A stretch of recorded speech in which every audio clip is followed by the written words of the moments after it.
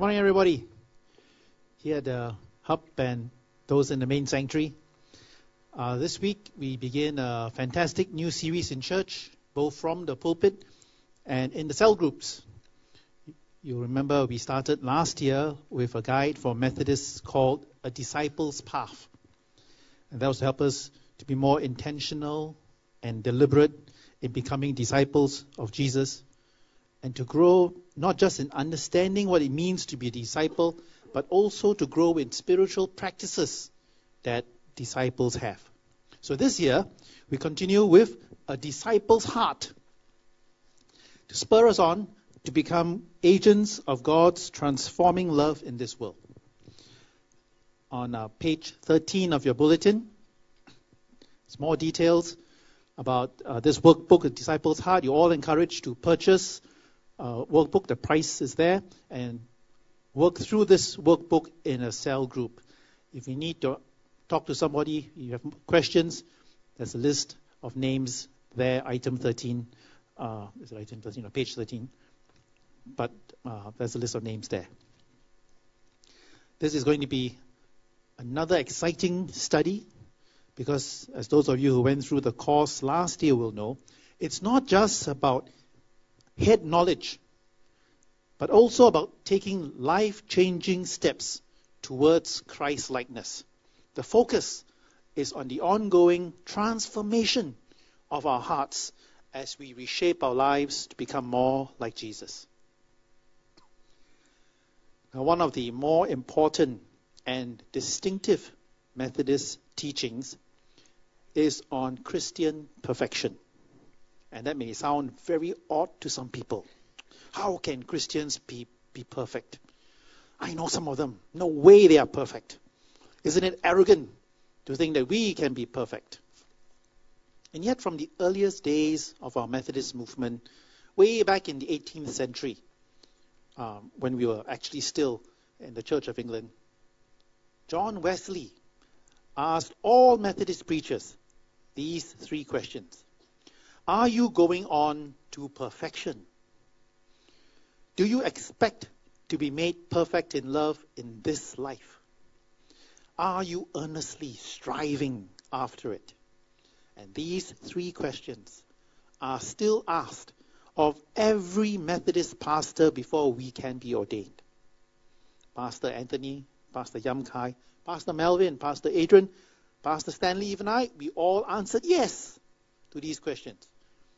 Pastor Colin's turn will come in a few years. But every Methodist, not just the pastors, but every Methodist should be able to answer yes to these questions. Are you going on to perfection? Do you expect to be made perfect in love in this life? Are you earnestly striving after it? It all depends on understanding what perfection is. After all, the popular magazine Christianity Today referred to perfection as John Wesley's most contentious doctrine. And so my text for today is the simple one. Hebrews chapter 6, verse 1. I'll read it out to you.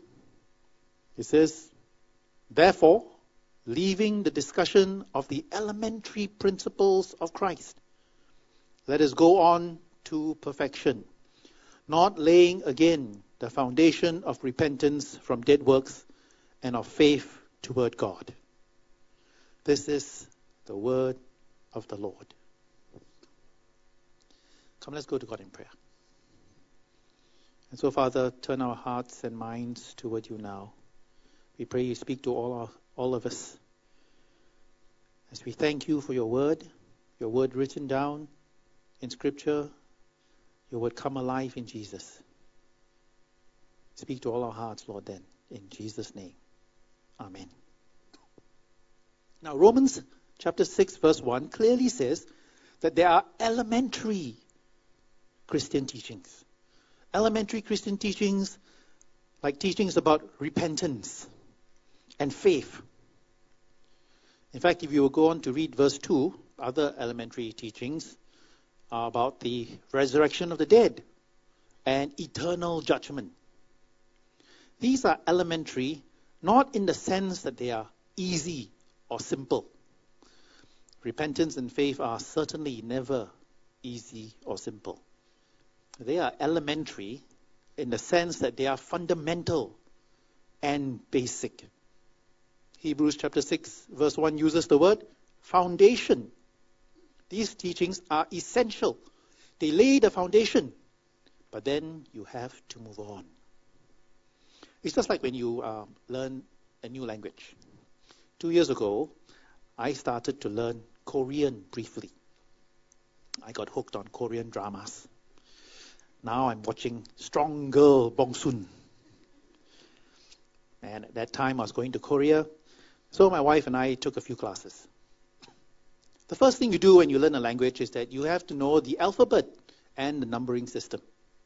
That's the foundation. Once you know the alphabet, you can move on to more complex things. You shouldn't forget the alphabet. But you can't just be learning the alphabet over and over again for months. You need to build on it. Now we may think that teachings about repentance and faith, teachings about the resurrection and eternal judgment, these are advanced stuff. No, Hebrews 6 says they are merely the foundation. They are the basics. They are the alphabet of Christian discipleship and education. After that, we have to go on to perfection. So today I want to talk about what perfection is. John Wesley preached 2 sermons on perfection, so I shan't reinvent the wheel. I will follow what he said. Firstly, by perfection, we do not mean that we are perfect in our mind. We have imperfect knowledge, imperfect understanding. We may know many things, but we are ignorant also about many, many more things. Even with the foundation of Christian knowledge, we know only in part. We know, for example, that God is 3 persons in one. But can we fully explain this? Can we describe precisely the resurrection of believers and eternal judgment? We can't. And the fact that there are different interpretations of many places in the Bible, that there are disagreements over many points of theology, all these show that we have imperfect knowledge and understanding. And moreover, we make errors and mistakes all the time, sometimes without realizing it. Last week, for example, I was chairing the local conference at Wesley Methodist Church, and they were asking for a budget for renovations. Here at Amokyo, we are also undergoing renovations for a bigger budget. Well, the Wesley budget was on the screen. It was in the report I had in front of me. But as I was reading out the proposals for everybody to approve, one of the local conference members stopped me. He corrected me. He basically said I had stated the wrong figure. So I was surprised. I turned to Pastor Stanley beside me and I asked him, what did I say? And Pastor Stanley said, I don't know. But it was obvious that I had made a mistake. Even with the figure in front of me, I didn't read out the correct figure. I didn't even realize that I had made a mistake. These things are only natural. Nobody is expected to be infallible. We all make mistakes. But when we make mistakes, when we have errors, it doesn't mean that we are less of a Christian. Christian perfection does not mean we are perfect in our minds. Christian perfection also does not mean we are perfect in our bodies, because we have corruptible bodies that age and weaken and become sick. And everybody gets sick, even pastors and Christian leaders. Even when we have the confidence of praying for healing, we fall sick. This morning, for example, as I was telling the earlier service, I woke up early and I had a slice of toast with a cheese spread that I had brought back from Italy. I went to Italy in December, and I bought this cheese spread with truffles. And this morning, when I took it out, I thought it had changed color. I smelled it, but it was gorgonzola cheese. It's stinky cheese. It smelled the same to me. And it's truffles. You don't throw away truffles. So I slathered it on the toast, and I ate it. Within minutes, my stomach started to rumble. Half an hour later, my stomach had swelled up and hardened.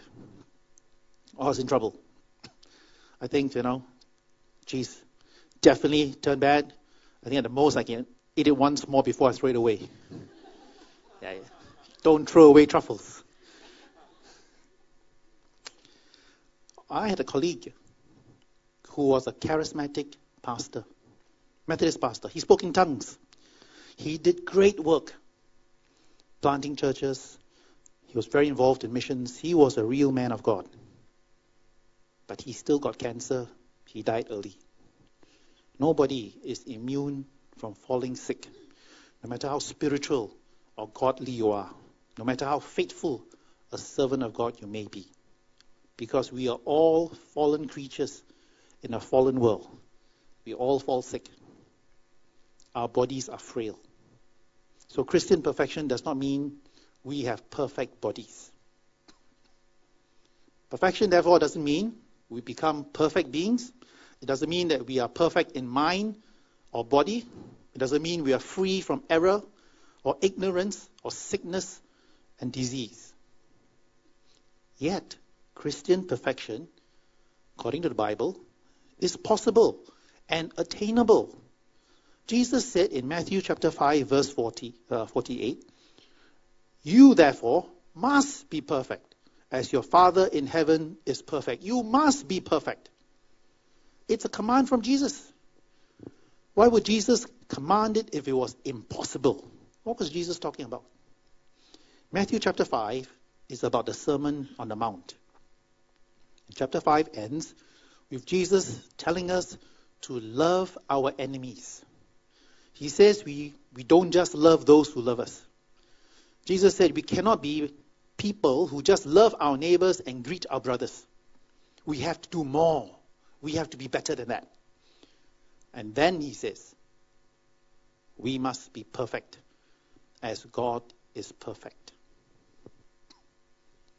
Now, you may have noticed that usually I use the English Standard Version or ESV for Bible readings. But today I used the New King James Version for Hebrews chapter 6, verse 1. And the reason I did this is that the Greek word in Hebrews chapter 6, verse 1 is translated perfection in the New King James Version. Whereas in other versions, it's translated maturity.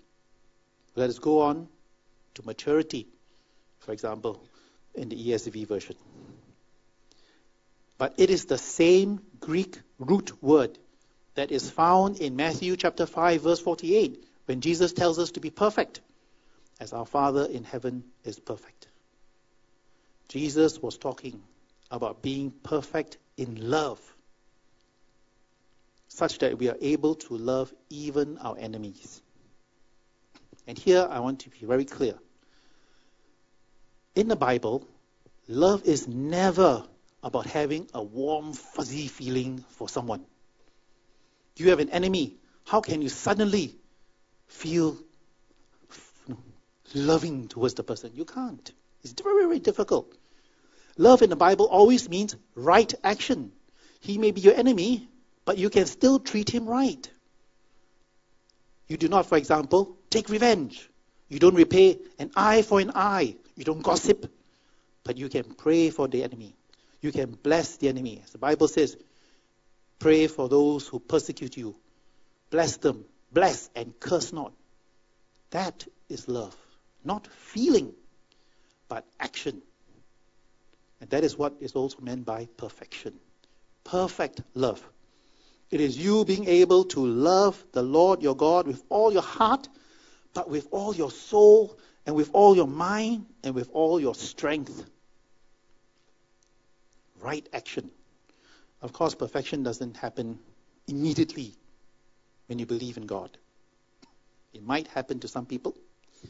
But for the vast majority of Christians, loving God and loving others is a long and hard process. It takes effort.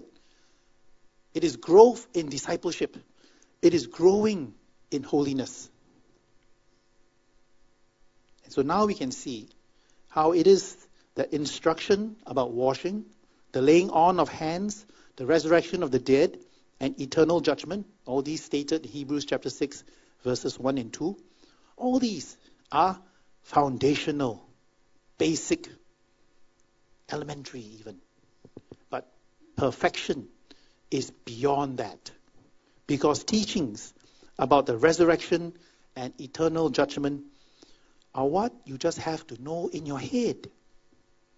Perfection, action, requires a transformation of your heart. And that happens after we are saved, after we have faith. Now, when we believe in Jesus, when we have faith in God, we are saved. God saves us and pardons us from all our sins. Because Jesus paid with his blood the price for saving us, God sees us as righteous. We may still be sinful. We may still be caught in our web of our own making. But God sees us as righteous because of Jesus Christ. And this is called justification. God justifies us. At the moment we are justified, we begin to change. We are not the same as before. We are renewed and transformed by the power of God. And this change is called sanctification. It is a process. John Wesley said of this sanctification, this real change in us, we feel the love of God shed abroad in our heart by the Holy Ghost which is given unto us, producing love to all mankind, and more especially to the children of God, expelling the love of the world, the love of pleasure, of ease, of honor, of money, together with pride, anger, self-will, and every other evil temper. In a word, changing the earthly, sensual, devilish mind into the mind which was in Christ Jesus. The end goal of this process of change, of this sanctification work, the end goal is Christian perfection. We Methodists also call it holiness. Again, some people may understand what holiness is. When I say the word holiness, what comes to your mind? Is it an image of a quiet, serious monk at work? Is it an image of a sacred place filled with spiritual power? Chances are you are thinking of somebody else, some other place. And I think the image you find difficult to see or form in your own mind when I say holiness is the image of yourself. We find it difficult to see ourselves as holy. And yet the Bible says in 1 Peter chapter 1, verses 14 to 15, as obedient children, do not be conformed to the passions of your former ignorance, but as he who called you is holy, you also be holy in all your conduct. Since it is written, you shall be holy, for I am holy. You also be holy in all your conduct. And God says, you shall be holy, just like he is holy. How can we be holy as God is holy? We can be loving, right action, as God is loving. Holiness is nothing less than the invitation to experience in our infinite existence the fullness of the love and life of the infinite God. That's what the workbook says. Holiness, sanctification, perfection, They're all basically the same thing. The transformation of our hearts to love as God loves. To treat others, strangers, enemies, the way God treats all of us. That is our goal. And we Methodists believe it is a goal that we can reach here on earth during our lifetime. We do not become perfect in heaven. We can be perfect in love now. And you may ask, if we are not perfect in mind and body, how can we be perfect in love? We can, because it is the work of God. Justification and sanctification are what God works in us. God works in us. We may think it is impossible for us to be perfect in love. Yes, but the Bible also tells us that Jesus said, with man this is impossible, but with God all things are possible. And God is working in us. God works in us through the Holy Spirit. Every believer has the presence of the Holy Spirit. And the Bible tells us in Galatians chapter 5, verses 22 to 23, the fruit of the Spirit is love, joy, peace, patience, kindness, goodness, faithfulness, gentleness, self-control. Against such things there is no law. Fruit of the Spirit. Fruit in the singular. It is one fruit of the Holy Spirit. And when the Holy Spirit works in us, He produces love. Godly love. God-like love. Because the love is led by God. So in his time, John Wesley was able to identify one or two people.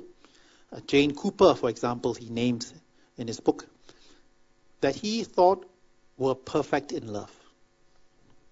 I'm sure there are others today. People who are not perfect in mind, not perfect in body, people who still make mistakes, who still stumble, who still need to grow, but who are perfect in love. It is possible. Why must it be possible? Why must this perfection be possible? Because the world around us is driven by cruelty, violence, by fear and hate. You just read the papers. Perfection, perfect love, love to God and neighbor, that is what the world needs.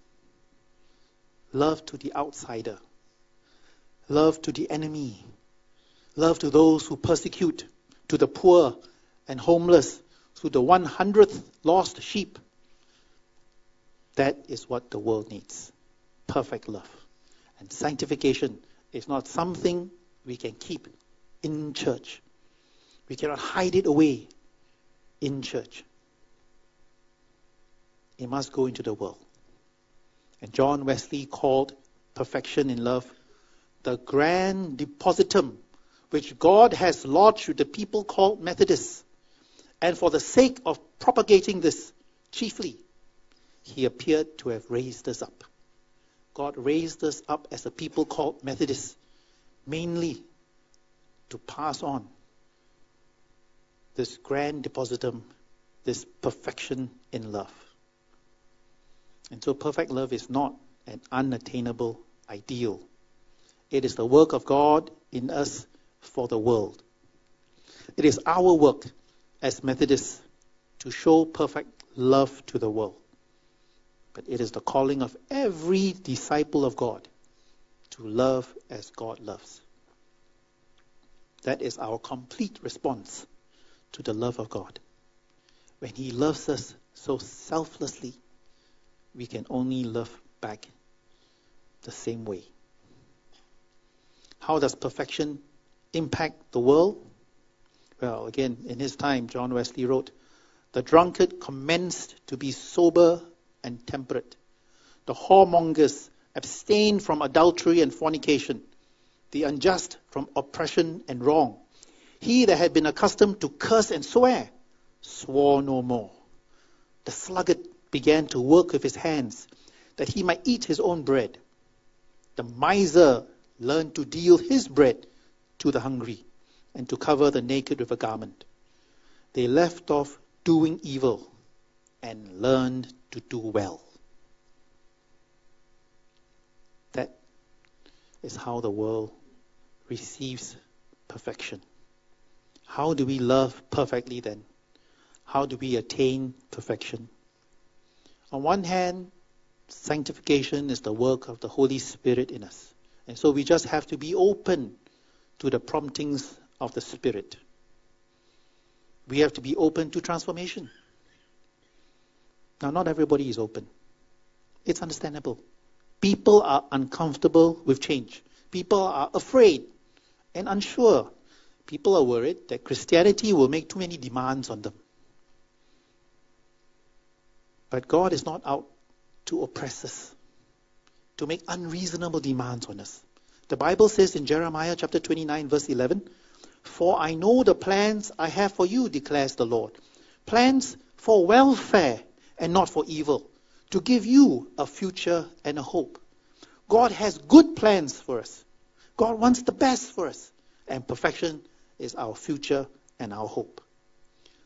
So be open to God transforming you. Allow Him to work in you. Listen to how God is prompting you to act. Last week, Pastor Anthony spoke very well about how he listens to God, how he has been listening to God, how God speaks to him. A very good example to follow. Listen to how God is prompting you to act.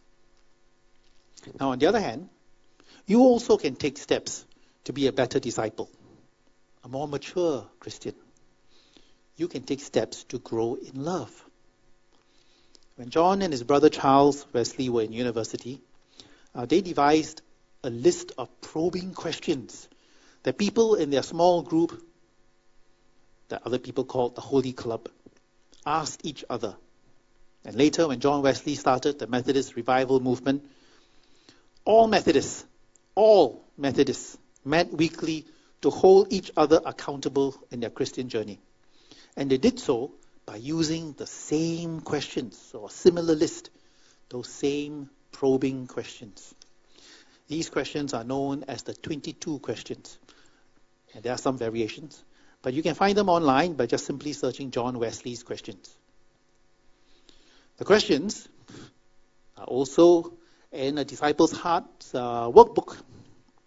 Those of you using the workbook in your cell groups, you'll be eased into the questions. You'll be eased into using the questions every time you meet.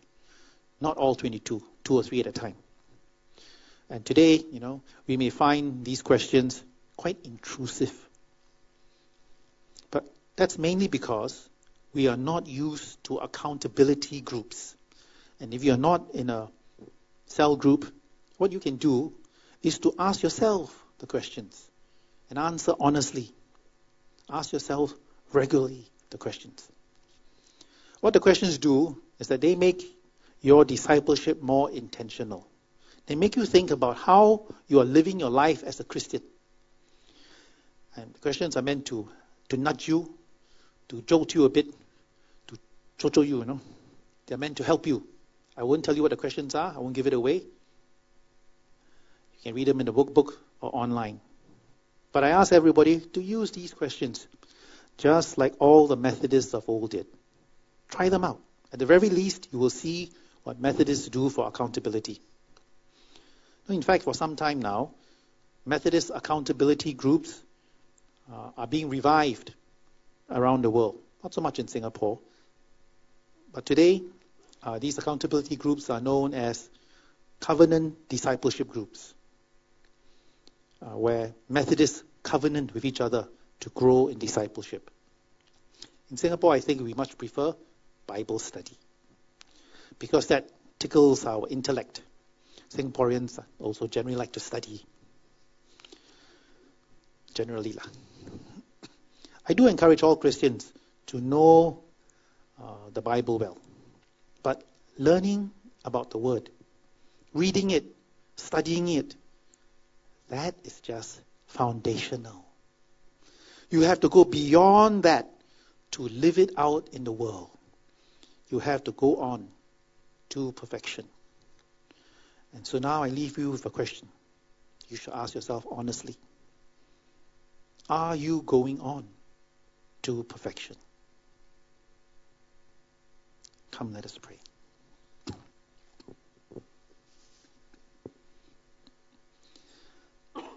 Mighty God, Heavenly Father, we thank you for your presence in us, your working in us to make us better, more mature disciples, to make us more like Jesus. Help us, Lord, be open to your work. Help us to make an effort. Help us, Lord, to love perfectly as you love us, because we are your people. And we pray this in Jesus' name. Amen.